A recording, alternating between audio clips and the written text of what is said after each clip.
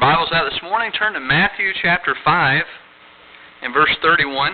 When you get there, Matthew chapter 5 and verse 31.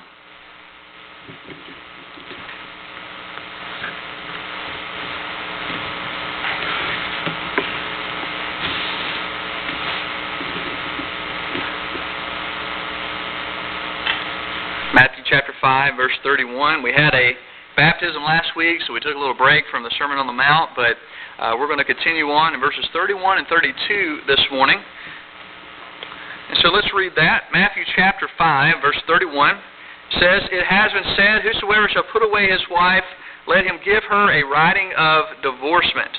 But I say unto you that whosoever shall put away his wife, saving for the cause of fornication, causeth her to commit adultery, and whosoever shall marry her that is divorced committeth adultery."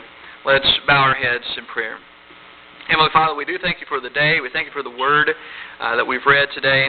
Lord, for this entire Sermon on the Mount that Jesus preached and that was written into these chapters of Matthew. And God, we ask that as we continue through them, that you would continue to guide and direct, to shape our lives, to make corrections where they need to be made, to give encouragement where it needs to be given, and Lord, to bring enlightenment to help us to see and understand what it means to be a part of the kingdom of God. Lord, I pray that if there is one here today that doesn't know you as Savior, if they have not yet become a part of this kingdom, that you would show them their need for Christ, that they would turn to you in repentance of their sin and trust you as Savior today.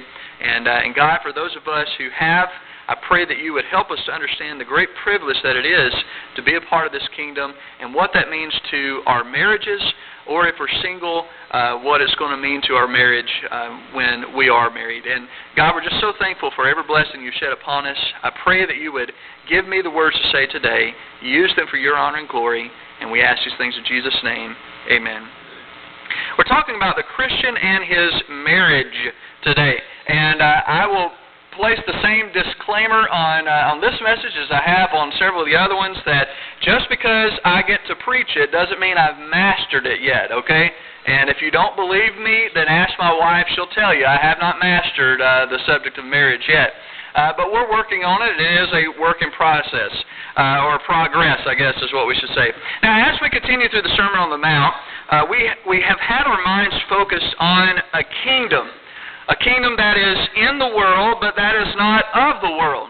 A kingdom that is ruled by Christ and consists of his followers. And the people of Israel also were seeking and waiting for a kingdom. And when Jesus came and he was proclaimed to be the Christ, they were waiting. Lord, when are you going to sit on the throne? And when are you going to rule here from Jerusalem and make this into the kingdom of God? But he told them the kingdom of heaven, or the kingdom of God, is already at hand. And this was not going to be a physical kingdom, but it is a kingdom in which God reigns in the hearts of his people. And so this was going to be a global reign. As the gospel was taken to all nations, as people turned away from their sin and their false gods to the true living God, as they trusted Christ and began to grow their relationship with him, that there would be a global kingdom where Christ, of course, was the king.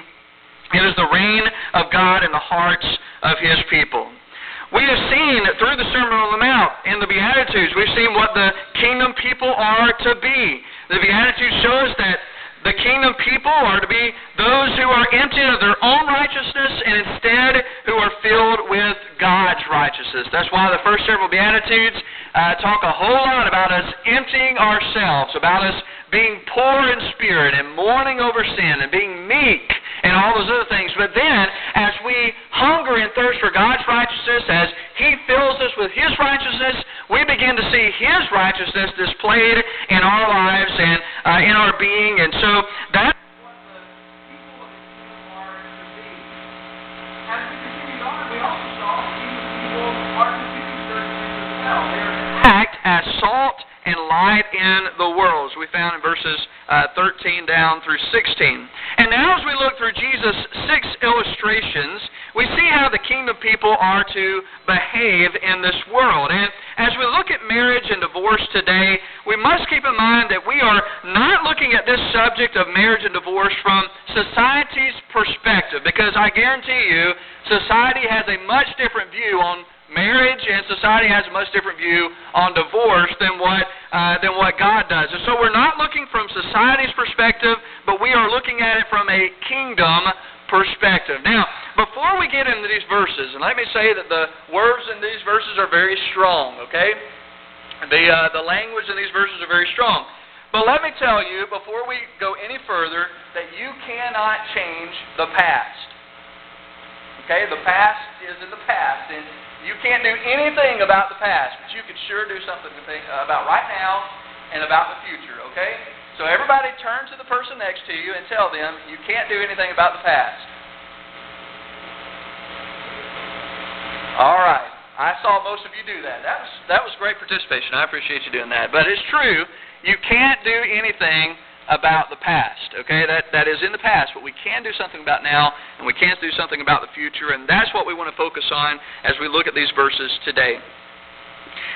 Now, as we look at Jesus' words, he says in verse 31, he says, "You have heard it said." It's something that he has mentioned in all of these illustrations as he started with anger and as he continued on to adultery and all those other things.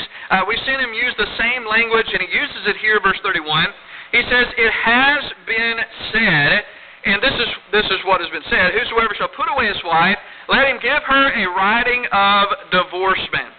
Jesus again begins with this teaching by making a contrast to the teachings of the ancient rabbis, who were the teachers of the Old Testament at the time.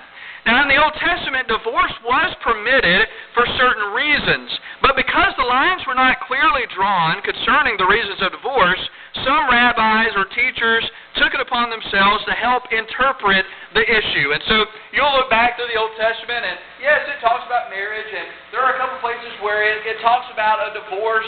If something is, if a divorce has to take place, it gives some instructions there.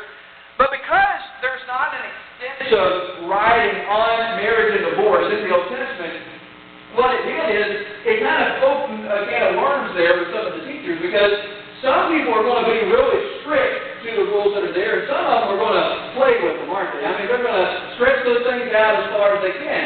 And so we kind of had two schools of thought back in Jesus' day about divorce.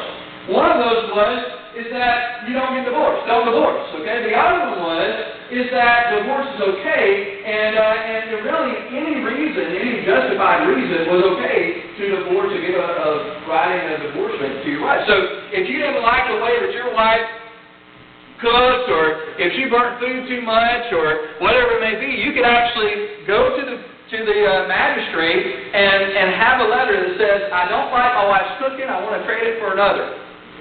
And hand that in, and you can get a divorce and go find another wife. Now that's literally some of the things that happened then. That was one of the things that, one of the reasons you could divorce.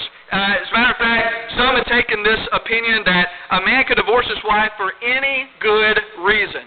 So it could be the cooking, if she didn't clean the house like he wanted it, whatever it may be, he could get out of the marriage for any good reason. It is said that, as I've already mentioned, that if a man did not like his wife's cooking or she burned it too often, he was free to divorce her. I think, of course, that our marriage statistics would be way higher if that was the case, with divorce today. And I know the wives are going to all have a talk with me after we get done here. But anyway, I don't think it's maybe as simple today, but statistics definitely do show that somewhere around 50% of marriages are ending in divorce. And that itself may be a conservative number. There may be significantly more that are ending in divorce, or maybe even the marriages, they don't go through a divorce, but they will separate and live apart from one another for a period of time in this situation. Many couples enter into marriage today with no idea about the hardships and the struggles that every marriage experiences. And I fear that many couples enter into the marriage covenant with the full expectation that if things don't work out, that they'll just get divorced, that there's no harm, no foul. If we find out we don't like each other in a couple of months, we'll just get divorced, and we'll start over and everything's just going to be fine. But I want you to understand that no divorce is really that easy. You may enter in thinking that it's going to be a nonchalant type thing, no pressure. If it doesn't work out, we'll just split up. But I'm telling you, none of them work that easy. Now listen, you may be here today and you're not married. I know we have some singles that are here today. But maybe there's a hope that in the future you're going to be married. So listen to the things that I'm saying today. You need to know some of this stuff before you enter into marriage. This needs to be something that you're fully aware of. Now, a couple of years ago, there was a movie that came out. I don't know if you have watched it or not. It's called Fireproof. It's about marriage. It's about much more. Anybody can get something out of it, but it is primarily about marriage. Matter of fact, just for a commercial here, someone actually loaned me a copy of Fireproof not too long ago for the purpose of me loaning it to anyone who hasn't seen it. So if you haven't seen Fireproof and you want to watch it, I have the DVD in my office, and it's there for you to watch. Just be sure to bring it back. But I encourage you to watch that movie. But somewhere in that movie, there was an illustration that was given, and these are all firemen. All the guys are firemen in the movie, and so one of the firemen is talking to the star of the show, and Kirk Cameron is the one that stars in this movie, and his character has been in some marital problems, some situations. They were really considering divorcing, and in fact, his wife, I think, had made up her mind about this. And there was just an illustration that was given. The gentleman that was speaking with him had, I believe, been through divorce before and was happily married at the time. But anyway, he went and got a salt and pepper shaker, and he sat it down on the table, and he super glued the salt and pepper shakers together. And of course, Kirk Cameron's character is looking at him like, "What are you doing?" And he said, "Well, I'm going to show you something." So he said, "Listen, these have been joined together now." He said, "No matter which way you pull or which way you try, you can't pull these apart without one or the other or both breaking.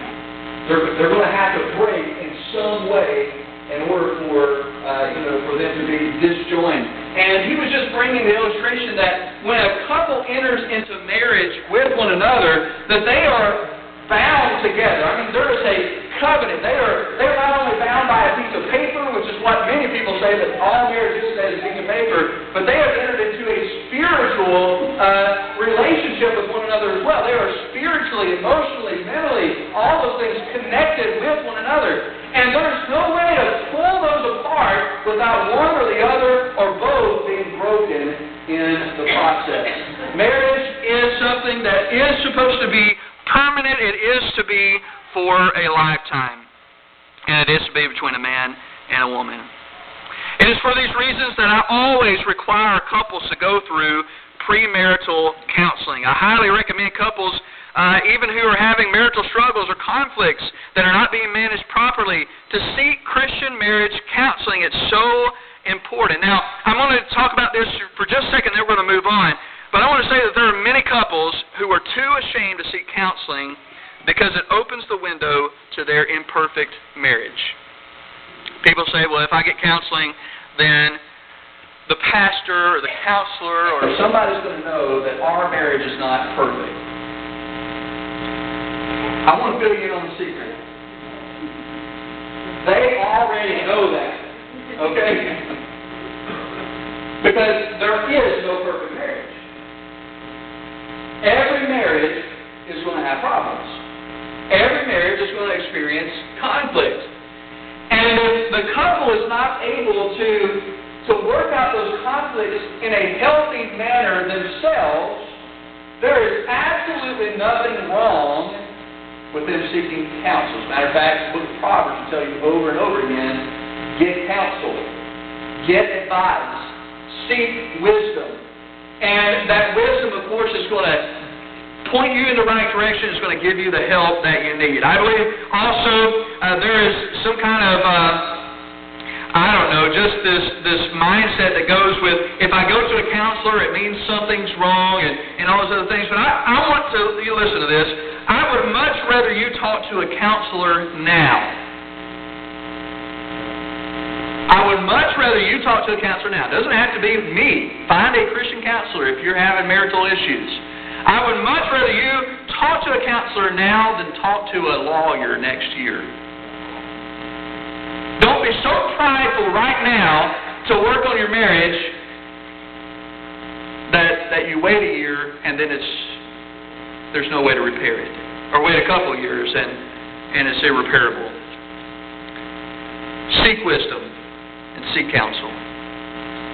Now let's look at Jesus' teaching on divorce in verse 32 for just a moment. He says, "But I say to you that whosoever shall put away his wife, save for the cause of fornication, causeth her to commit adultery, and whosoever shall marry her that is divorced committeth adultery." I want you to understand that this is Jesus' sermon, okay? I'm just relaying it. So if you have any tomatoes or anything that you want to chunk at me throughout the rest of this sermon, understand I didn't write this. God just led me to preach it, okay? So just keep that in mind. Save your tomatoes for lunch, and we'll be able to move on.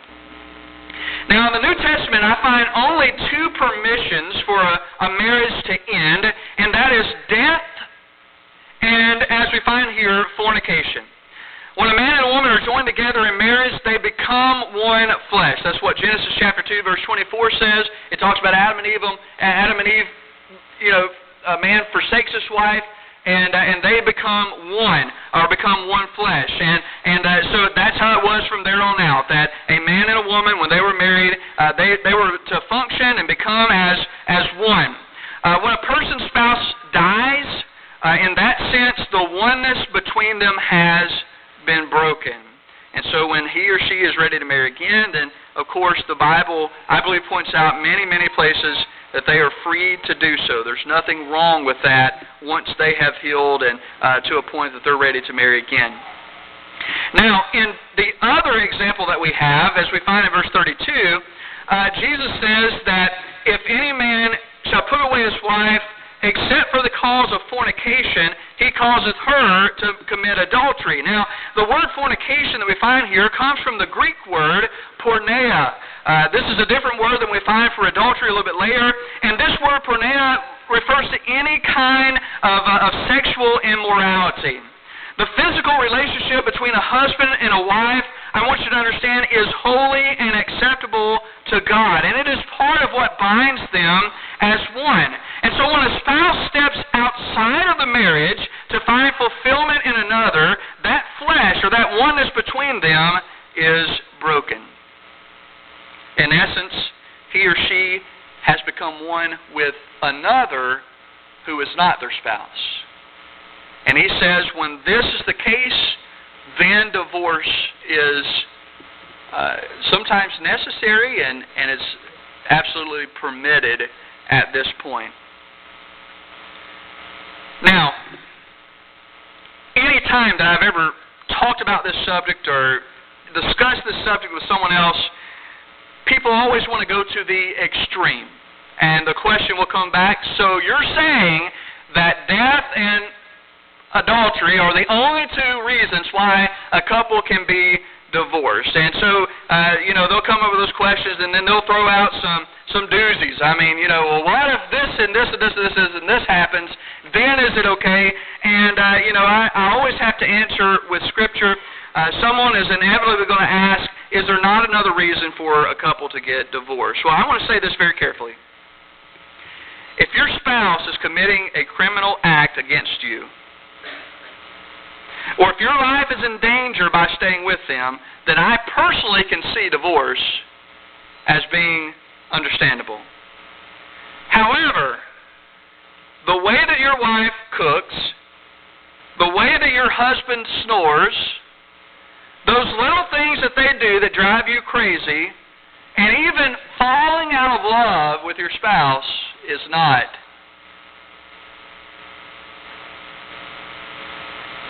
plausible. Okay? Now, these will get you a legal divorce in America, but they are not valid reasons in the kingdom, is what we're talking about. Let me expound on something here for just a moment, though.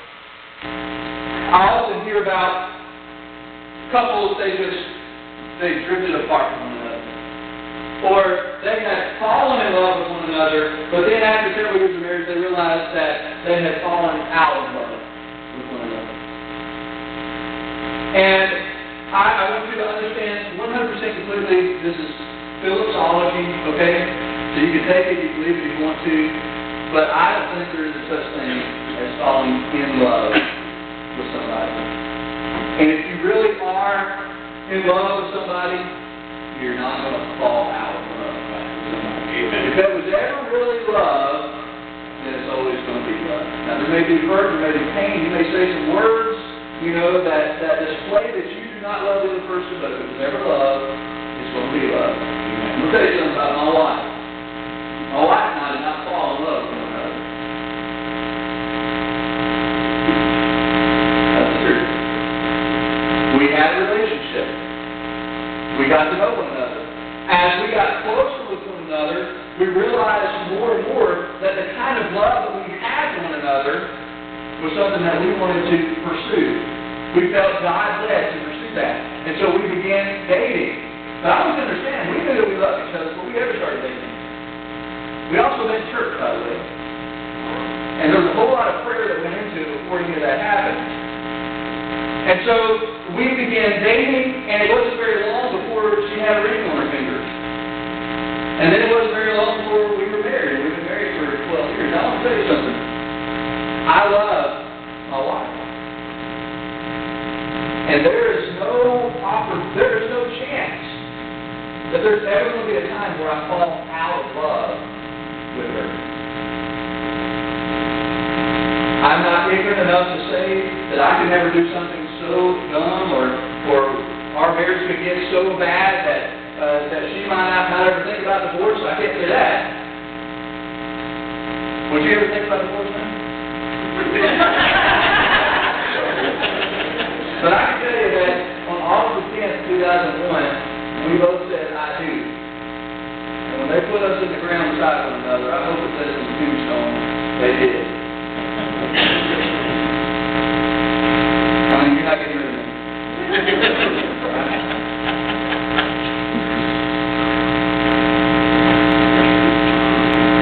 I believe that's why it's so important that the relationship, before it ever goes to marriage, is inspected, it's checked out, is run through the filter of prayer and God's Word.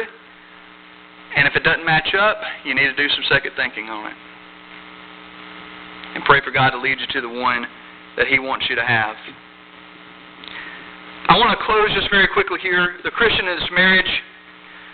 Listen, there was a time when if you didn't get along with your spouse, you either learned to work it out or you just both agreed to live in misery. And we've got a lot of couples that do that, right? They either work it out or they just agree to disagree and go on with their lives. Today, there's really no excuse for a Christian marriage not to work. There are numerous resources available to help Christian couples. And so we see more and more that the statistics, even in churches, are increasing in the number of divorces that take place within the homes. But listen, for a Christian couple, there are numerous resources for you to go to, books that have been written, people that are willing to help you and to give you advice on your marriage. Please don't turn that away. Take advantage of those resources that are made available to you. And if you find that there are conflicts or problems in your marriage, then pray and ask God to show you a way to work those things out.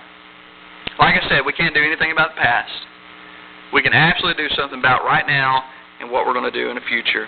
I want to leave you with a list of things. You can write this down if you want to. A list of things that you should look for and work for on your marriage or in future marriages. If you're single and you haven't been married yet, these are things that need to be in there, okay? And I want to just name these out. 3 things, just very quickly. 3 things that must be in your marriage. First of all, Christ must be at the center of the relationship. Christ must be at the center of the relationship.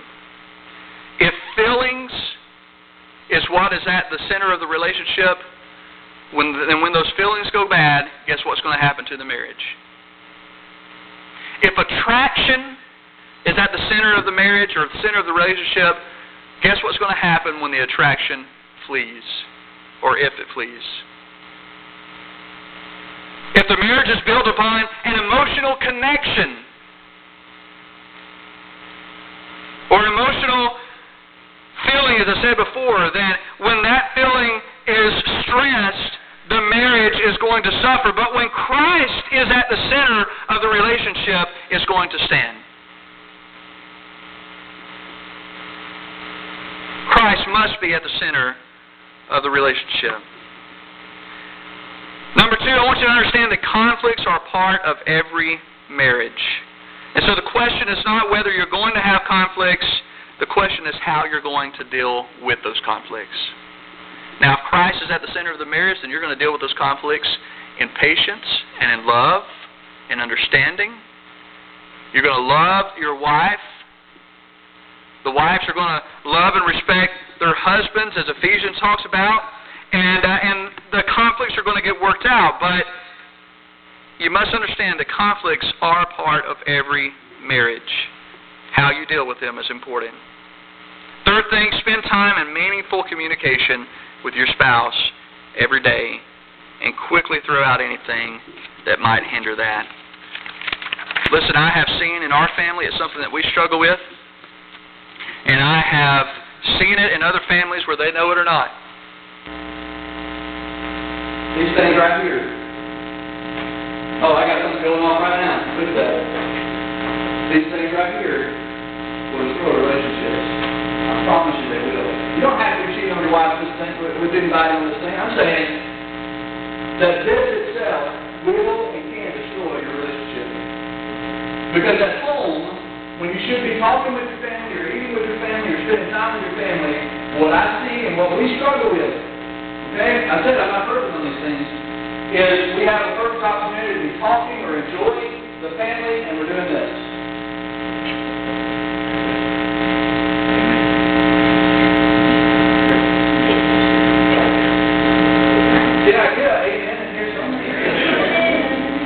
Anybody else having this problem?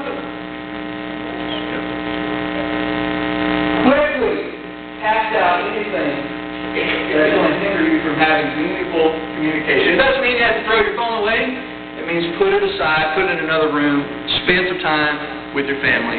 It will tear your relationship up. And that's not the only thing. I'm just saying, look around, inspect your own relationships, inspect your own marriage, and see if there's anything hindering that from happening.